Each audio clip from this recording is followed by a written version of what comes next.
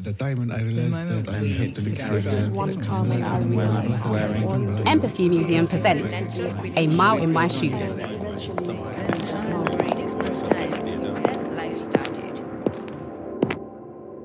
These shoes look like Converse shoes, all stars. However, they have an open back. I've never seen shoes like this before. I need a pair. They have bright white laces and look quite new. These shoes belong to Emily. This is her story.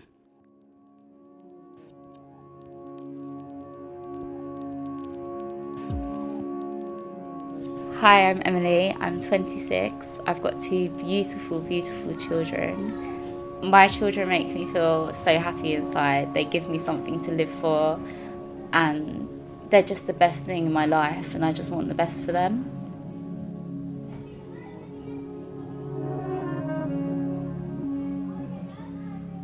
I was born in Croydon. I was raised by my mum in a single-parent household.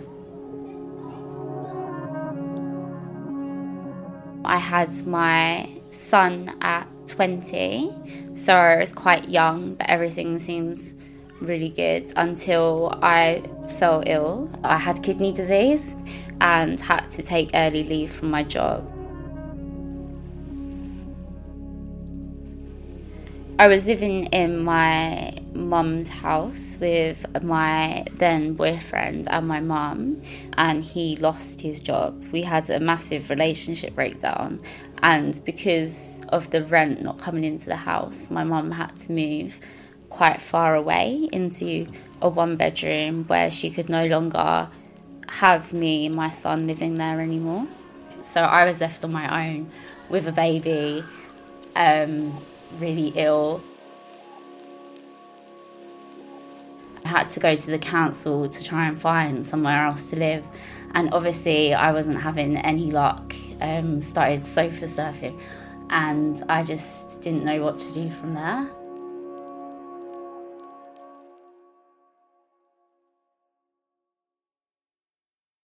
Eventually, after weeks and weeks and me sitting down the council for about 12 hours crying, saying I have nowhere to go tonight, they put me in a hostel. It was just horrible. There was like people on drugs knocking on my door every hours of the evening trying to get in. It was a single bed.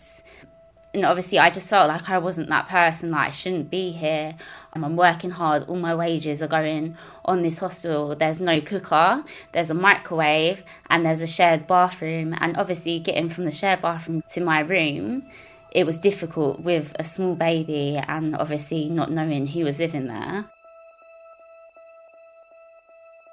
I was still in the hostel. I met somebody and he worked full time. He was perfect. I just thought that I met like the perfect person. Things were looking up and that I could move on together with him and start living a life that I really wanted to live with my kids. But unfortunately, when I was pregnant with my daughter, things turned really violent. He became really possessive and violent. He would take away my phone, lock me in the house. One time he come home really, really drunk and put a cutthroat razor to my neck and held me up. And that was the time that I thought, I've put myself into a really bad situation again. I'm back at the bottom and I don't know what to do this time because I can't get out of it. It was lonely. It was horrible. I mean, I was really good during the day. I was really good at work. And then when I came home and when my kids were asleep, I would cry. And I would cry till like the morning. And then I knew I had to do it again.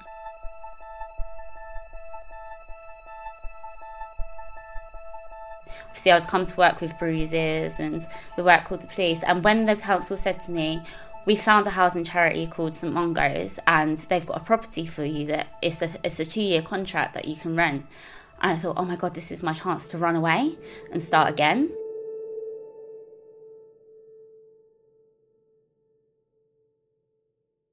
And they recommended me to Beam. Beam is a charity. They help people who want to move forward on their lives, people who have been homeless or have been in difficult situations.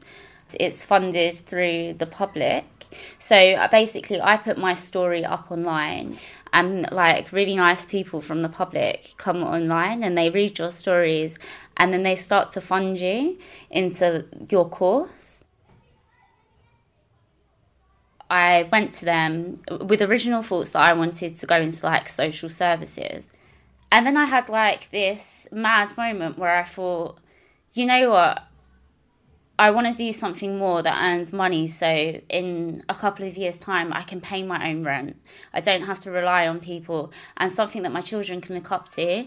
And that's when I decided I'm going to become a woman plumber. And I thought it's high demand. People want women in their house, and I'm very good hands-on. I can learn from looking at things, and I'm quite smart when it comes to learning.